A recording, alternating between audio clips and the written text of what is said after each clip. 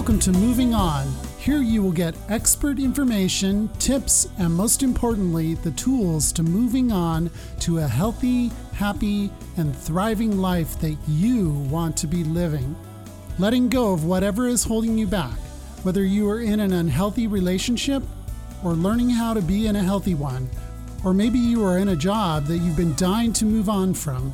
Learn to let go of what's holding you back and become the thriving, healthy, and happy person that is inside you. Welcome to Moving On. Hey everybody, welcome back to another episode of Moving On. And today I have with me two wonderful guests, which I'm pretty excited about. I've been on their podcast before, and now they're joining me here.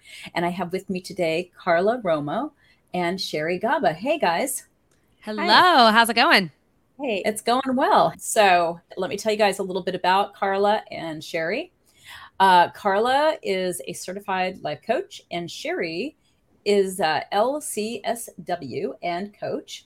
And they say love doesn't have to suck. Well, I agree with that. And they know this from overcoming their own dating and relationship horror stories, which led to them being experts in healing from codependency, dating, and toxic relationships.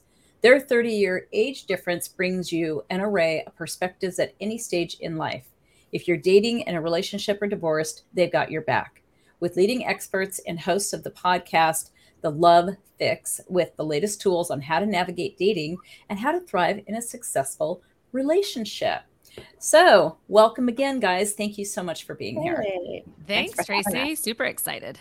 Yeah. Awesome. Okay. So I always like to ask this question because, of course, I haven't yet had one guest answer it and say, oh, yeah, this was me and I'm still doing the same thing. So when you were a little girl, what did you want to grow up and be? I wanted to be an actress for the longest time. And then it wasn't until I was in high school where I realized, ooh, I kind of like this producing, directing idea. And then my first career was in television and I was a casting producer and made documentaries. Nice. That's wonderful. Well, I don't know if I'll be aging myself here, but I wanted to be Barbara Walters. I wanted to be a journalist, which I actually did pursue that career. And in some ways, indirectly, I am doing some of that. I have my own podcast and I've been on television a lot and doing interviews. And but often I'm the one doing, well, I guess it is the same thing. I'm often doing the interviews, but at the same time, I've been interviewed as an expert. Mm-hmm. So kind of ran full circle for me. Yeah, I know. Barbara Walters. I'll never forget, them doing the whole thing on Saturday Night Live, with what's her name? Oh, yeah, Baba. Oh, so you're close to my age. Okay, Baba Wawa or something. Yeah, Wawa. I just remember the Wawa part, Carla's like, what are we talking about? Yeah, no idea. I know who Barbara Walters is, but yeah. Yeah, okay, I think if you watch some really old Saturday Night Lives from the 1970s, then you would probably be like, oh, okay, now I know what they're talking about. It's interesting because there's a woman that was a famous newscaster in Los Angeles named Kelly Lang. And of course, you probably don't know her. But I was on this spiritual telesema thingy. And all of a sudden they said, oh, yeah, Kelly Lang is going to be, on with us. And I just flipped out. I'm like, oh, my God, you are the reason I got into journalism, blah, blah, blah, blah. It was pretty cool. That is cool. And I do remember her from my childhood. You from Los Angeles? Yeah, I'm in LA. So yes. Hello. Oh, that's so cool that you know who I'm talking about. Yeah. Yeah. I'm going to be Kelly Lang or Barbara Walters. That was a great selection, but that was back when news was news and not some kind of weird entertainment at this point. Opinions. Right? Yeah. No, it was who, what, when, where, and why. No longer. Yeah. Yeah, definitely. So you both basically went in divergent paths from what you thought you would be doing, as usual. Yes. I haven't met anybody. I mean, I wanted to be a crossing guard when I was 5, so that did not happen. You could still do it. You could still do it if you want. I could still do it. I don't know why. I think it was because I thought it was such a cool job to walk kids across the street. And the guy who was our crossing guard was really nice. And I thought, oh, that looks like fun. So, yeah. That's awesome. Yeah.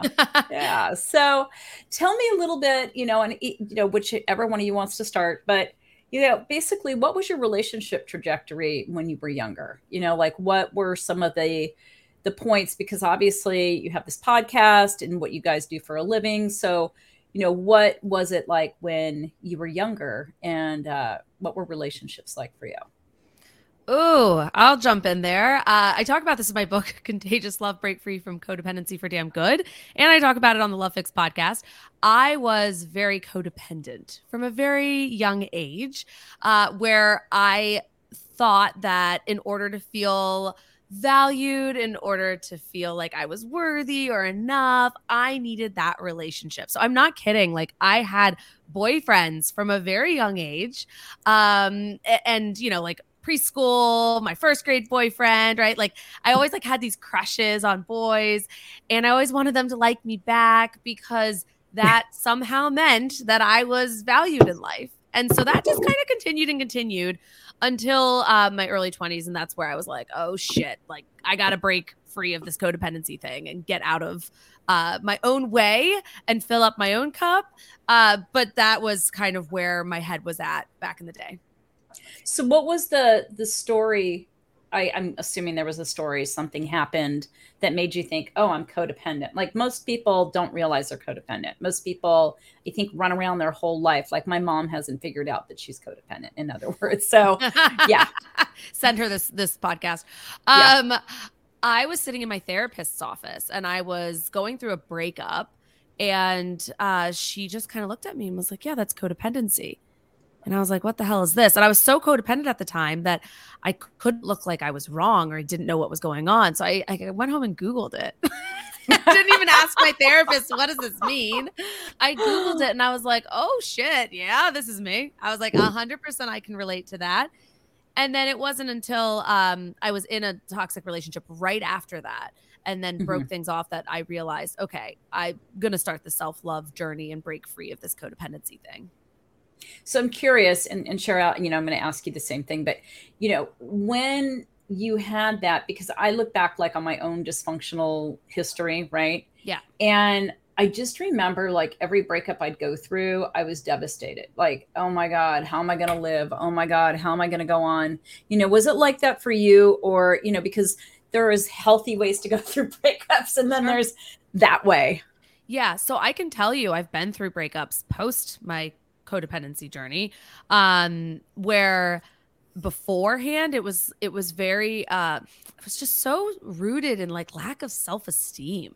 I just didn't feel enough. I needed to find the next person to replace it, or I needed to find somebody who would be interested in me, because then that would mean that I am worthy of love, right? Therefore I am lovable. That was kind of always what was driving that during breakups. So the devastation was just more like, I need to keep my head above the water, so I need to find the next person. Whereas after that, like, since I've been breaking free of codependency and those types of relationships, it is a very different breakup process. Very, very different. I feel very confident in myself. I don't need a person to feel worthy or rely on. I want a companionship. I want a partnership. I don't need somebody. I want somebody.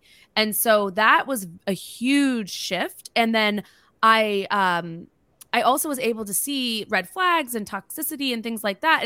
And then I got to choose, did I want to participate in that in a relationship, or did I want to walk away? And so for me, that's been a game changer since going through, my codependency journey. Right. I mean, it's always a big decision, I think, when we change from the dysfunctional, because I think it just takes time, because we have this shit rooted in childhood. So What about you, Sherry? What's your story back then? Yeah, it's similar, but it overlaps, but it's also a little different. I was a romance junkie. So I started watching soap operas when I was really young. And I just thought, I just fell in love with the whole idea of love. Little did I know, really what I was craving was connection. I didn't have a great start in life. I was premature, didn't have that early bonding, nurturing that you're supposed to get. We know now those cause very severe mother attachment wounds. So I was looking for connection in all the wrong places. And then I had my first boyfriend, and it was like, oh my God, this is it. This is what I've been waiting for my whole life. That hit of the attention, the love, him doting on me. I was completely in love with this well, he was a great first boyfriend, but what happened is it set me up for always thinking this is the only way to be happy. So then it became, absolutely awful, empty, painful, excruciatingly difficult to be on my own, to not be in a relationship. So we call that a love addict. And of course, there were codependent traits within that, but I'd say first and foremost, I'm a love addict. And like Carla, I have a book too, Love Smacked. How to, I was looking it up because I always forget this. Isn't this embarrassing? I always forget this. No, it's okay. I forgot my subtitle, so I have to look at it all the time. Sherry, I love it. Oh, it's not even love addict. It's Love Smacked. How to stop the cycle of relationship addiction and codependency to find everlasting love. That's really sad that but I'm older. That's the whole thing here with me and Carla. No, here's what I think. I'm going to tell you what I think of that, by the way, because I do this all the time. I'm like, why don't I know like the name of whatever, right? Because as we get older, we have more information in our head. Oh, that's what it is. Okay. So it's just, sorting through the information. That's all. But anyways, as you were saying. Yeah. My dad always would say, I only have important information to keep in my brain. Now, of course, I think my book's rather important, but for some reason, the name, I always remember Love Smacked. It's just the subtitle, like you said. But my book really talks about my journey of relationship to relate. We call it love addicts, and some call it now overlapping relationships. And, when you do that, you never really get the time to learn how to be on your own. And then you end up settling for less. And, kind of taking this, you're a predator for the scraps out there. You're a predator, you're not a predator, you're a victim of someone who could be a narcissist, and you're vulnerable to predators, not you are a predator. we do switch places on the drama triangle, True. On the situation. So yeah, I think when I would hold people hostage, I was definitely a predator. You hold them hostage because you don't want to be on your own. So yeah, right. For sure. I think that, it's funny because I think back to my whole like waking up and smelling the coffee, let's just say, that I, in my last attached relationship, right, where, because I'm an avoidant, and then I get attached and I'm anxious, right? And then, it's like I need to breathe through you. So, but that last relationship, it was funny because somebody said, the guy, he actually said, hey, I think you're a love addict. And I'm like, okay. And I hadn't heard of attachment theory at this point. And I was a coach at this time, right? So I'm like, oh, well, I got to go check this out. So I was like, yeah, kind of. But there was a part of the book, I think it's called the Love Addiction book or Love Addict book. I don't remember. But the point is that I just remember how there was this power play. And I'm just mentioning this because I'm curious with you guys, because when it's like codependency. So one of the things that I would do was I'd get in these relationships, and all this disappointment would happen, right? Because I'd have these crazy ass expectations of somebody, like, you need to be perfect. You need to be doing all these things for me, right? And you're already failing. Okay. But my whole thing was to get to a point of being so disappointed that I was numb, and therefore I would be in control, because, the person that cares less controls, right? And I don't know if you guys ever did like any of these kind of power plays, but I did. And then I saw it in this book and I was like, holy crap. But then I discovered attachment theory and realized, oh my God, that's like my picture right there. So what kind of power plays did you guys play? Like, that was like a big one. I probably have another word for it, is manipulation. We're going to manipulate someone to be what we want them to be. We're going to manipulate them to be the fantasy that we've created. And we're going to be disappointed because they never can meet that fantasy. And they're going to be, if they have the same fantasy, they're going to be disappointed because you'll never be able to live up to their expectations. So it's a recipe for a disaster. So that's what I would call the power play, is manipulation. My power play was very much, I'm going to save you, and I'm going to show you, like, through your addiction or mental health issue or fucked up childhood, that I am going to save you and show you how amazing I am because I'm fixing you. And then you're just going to love me so much. You're gonna love me. Isn't that so funny? Well, you're going to need me. You'll never leave me. That's what I mean by holding someone hostage. Oh my gosh. I did that too, though. That was another thing I would do. But you know what's so funny? The audacity that we have, right? Like, you're such a broken person. You're so fucked up. I am not. Right. It's all the focus on them. But Right. but I also, I always say this too, because for me, the motive wasn't manipulation out of like an abuser of like needing to hold power over somebody. It was so that if you're okay, then that means I'm okay. So I need you to be okay so that I'm okay. And for me, it was, if you stay with me and you need me, you won't abandon me, which was how I was set up as being, in the incubator. I was like, please pick me up, nurse, please. And in those days, at my age, in those days, they didn't have nurses that really picked you up all the time. It was more like being fed through your feet. I mean, it was really awful in those days. Now they take care of preemies, but it was just like, please take care of me, please love me, and then you won't leave me. And it usually, it always backfires. So interesting how, we're just, obviously we have no idea when we're kids what's happening, what we're picking up in our environment and making into a story about ourselves, right? Like how we get value or don't. Well, if I do these things, if I perform, I'll be loved. If I don't perform, I'm not going to be loved, right?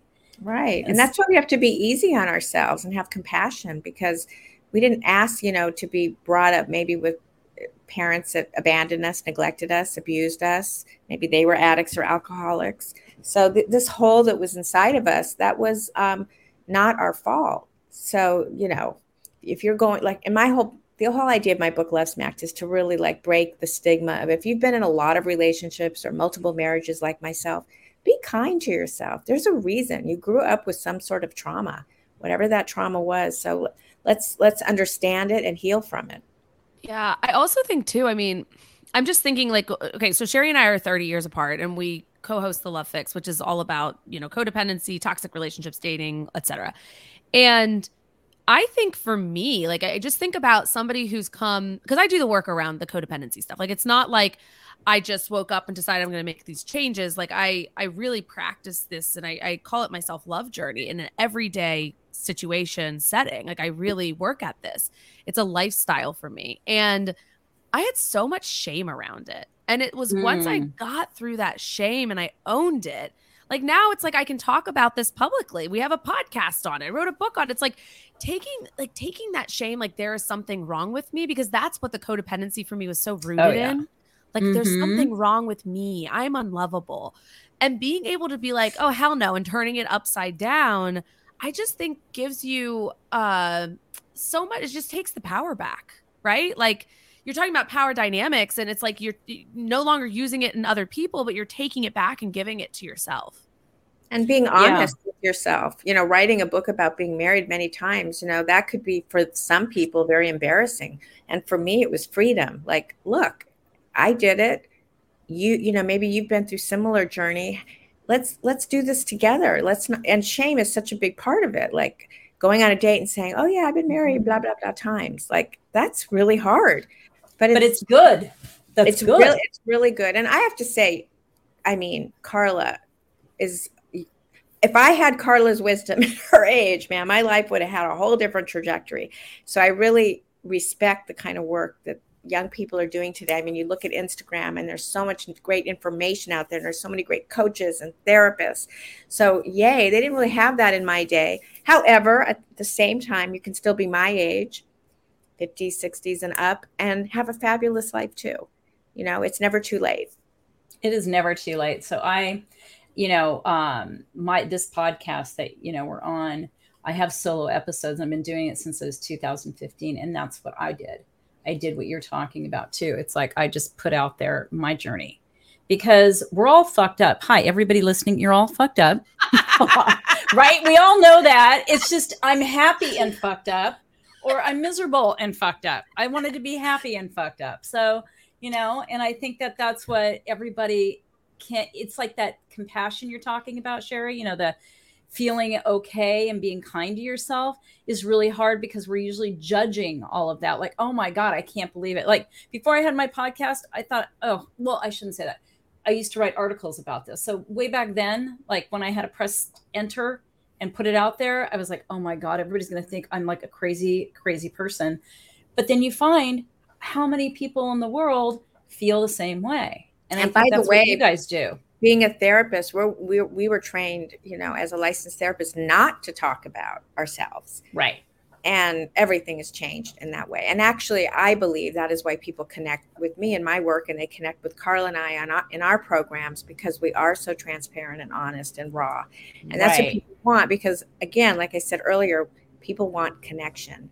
And if they can know you, they want to be seen, and they want to know you, and you want to know them. And it's a great thing, to be honest. Right. So my question to you guys is, well, and I'll start with Sherry, because you're the one that brought this up, but when, people say, I'm going to be compassionate with myself, or I want to be, tell me what you do to be compassionate with yourself, so that people understand from your perspective what you get off this call, and, what are things that you do to take care of Sherry? Well, I mean, of course, there's all the self-care stuff, but I would say it's much deeper than that. It's getting grounded in your body, feeling what you feel in your body, learning how to be comfortable in your body, which is what trauma therapy is, which is what I do with my clients, really helping them go inward and dive really deep. I mean, you can't just say to someone, oh, get self-esteem. Like, you can't buy that at a store. Right. But if you can be present with yourself and not feel like you have to run from yourself, because that is what addiction is. It's running from self. So if you can be still and be with yourself and really go deep within yourself, that's where love exists. That is where self-esteem exists, because you won't need someone to fulfill you. You will feel, and you have to spend some time by yourself to do this. You can't just go from relationship to relationship. And until I was in my early 50s, I just went from relationship to relationship. And finally I said, no, I gotta spend some time with Sherry. And then I hired a fantastic trauma therapist, and then I became one, and the rest is history. So that's how I think that is being compassionate, is going really inward within yourself and in your body. Okay. And what about you, Carla?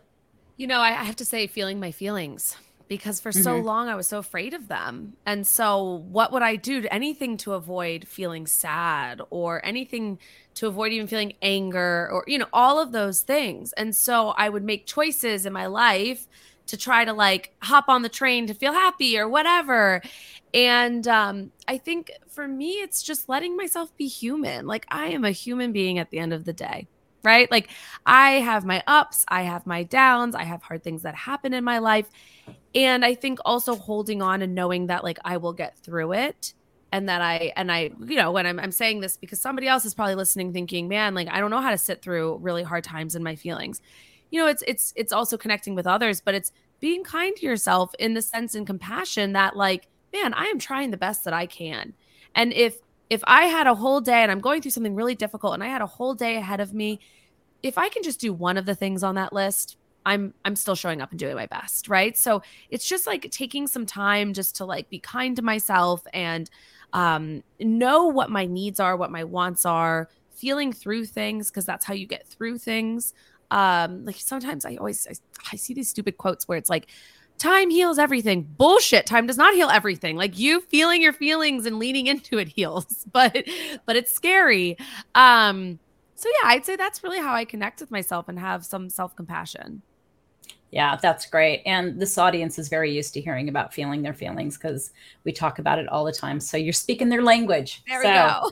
Yeah. So tell me, are either of you in a relationship right now, or are you single? Like, where are you at? So I had talked about this a little bit on the Love Fix podcast for our New Year's special. And I was in a long-term relationship and we were engaged, and I saw red flags and I actually ended it. And so that to me is very, I did a lot of healing around it. I did trauma therapy around it, had a really great support system, but that breakup looked very different than other breakups that before, when I was codependent, and the relationship wasn't codependent. It wasn't a toxic relationship. These red flags that I observed came out of left field for me and were not present for years in the relationship. These were very new things that had occurred. What kind of things, if you wouldn't mind sharing? Yeah. So I actually don't feel comfortable sharing exactly what all the red flags were, but I'll share just a brief kind of like some things here and there. This person had been very communicative in the relationship the whole time. We even did long distance at different points. And just very quickly, they stopped communicating as much. They started becoming, as I felt, hypercritical of me, which they were not before at all. They were not, I caught this person in what I found to be a lie of where they were, staying later at work, things like that, that I confirmed were not true. So this all actually came to a head, and it was only like a very short period of time. It was less than a month that all of a sudden these red flags started to like line up. And I made a commitment to myself years ago that I just wasn't going to be in a relationship, and I had deal breakers, and this person knew because we had worked many years in this relationship and communicated about it. And for me, I just had to decide, did I want to participate in something that I felt personally would have been an unhealthy relationship, or do I choose myself? And I chose myself. Well, it wasn't even a question. I never went back. I moved forward with the decision. It was very sudden to me, so it was very unexpected. But since then, I've moved on from that and forward with my life. So that was a big thing that happened to me in 2022, that I was able to, as I think, very successfully work through, and not have the codependent characteristics looming over me that I once had. I love that. I love that for so many reasons. And people listening in this audience, you really can know that wherever you're at, you can get there. Like that 100%. sense of self-possession of, yes, I give enough of a shit about myself, and not feel like this is my soulmate and I'm losing something. Because I think, you know, as you know, with codependency, it's like, you know, this is my soulmate. Even if they treat you like shit, I got to put up with it because I don't have this kind of connection with another person, or, you know, all the stories that we tell ourselves. But this is such a wonderful, wonderful example. Thank you for sharing those details, by the way. Absolutely. Yeah. I had a short, long distance relationship. And unfortunately, once we spent more time together, I really saw the red flags pretty quickly. So the good news is I didn't stick around long enough to really go through as much as I've gone through in the past. I didn't try to fix or change or believe that things will get better. I just said goodbye pretty quickly. And I think that's important for people to understand, is even with all the therapy, you can be a therapist, you can be a coach, you can still get in toxic relationships. It just happens. Sometimes you don't see the red flags right away, or they come out later. The good news is the more you do this work, you're going to not sit around and, you know, like you talked about, hypercritical. This person was very hypercritical in person, and probably abusive, really, in some ways. And you'll move on a lot quicker. You know, you won't stick around. So there's always change to be had. It'll just be quicker the more work you do within yourself. But you can end up in toxic relationships. Any one of us can, even with all the work we've done. So tell me about how you date now. Like when you go on a first date, how is it different than when you used to date? Man, I have not talked about this at all, even on our podcast, Sherry. I am dating, and I fucking love it. I'm like, honestly, I love going on dates. I think this is also can help me relate with my clients on the date coaching side of things. I have clients actually ask me, are you in a relationship? Are you dating? Are you just giving me this advice and not following it? And I'm like, well, I am dating, and I would never give you anything that I don't take myself. So, okay, this is how I approach it. I know exactly what my needs are and my wants are. I don't fuck around. So I don't mean that in a way that it's black and white. Like, okay, they either have this, whatever, and it's a checklist. No, I just have motives of why I'm dating and priorities of what I'm looking for. I ask up front before going on a date, what they are looking for. If they cannot directly tell me that they're looking for either a life partner or a serious relationship that they're, you know, wanting to move forward in terms of like marriage, or they want kids, then we're just not a right fit, and that's okay. And I can move forward. Do you do that on the first date, or when do you do that? So on the dating apps, I ask, but when they ask me out, I just ask the question. And then on the actual first date, if I like them and I'm vibing with them, then we talk about it and have a full conversation. And I did that with somebody recently, and it was awesome. And he wanted to know, you know, he said, well, what are you dating for? I said, you know, a serious relationship. And then he asked me the follow-up and said, well, what does that mean? And I really liked that, because I was like, cool, like, all right. And then we realized we wanted the same thing. So that's how I date. I date with intention. And and I see red flags. I had a hilarious date story that I'll probably talk on the Love Fix at some point about, but there was like massive red flags, and it's okay. Like I got myself. I don't have to go for the red flags anymore. I can walk away. I can let the person know we're just not a right fit, and that's okay. Right. Yeah. I love that, because it can be triggering, of course, when you meet somebody like that, and it's like, oh, that old familiar feeling. Oh, right. Maybe I can fix him. Yes. Or whatever. No. Yeah, no. I run now. When I hear certain things, I run. I'm like, oh, I do not want to be. This is for somebody else. Yeah. Yeah. What for about me, you, I'm just looking for different things. I'm older now, so I'm really looking for more companionship. I don't even know if I really want to live with anyone ever again. I want to know, have they had children? I have grandchildren. I go back and forth from California to Florida. How are they going to feel about me not being here or there all the time?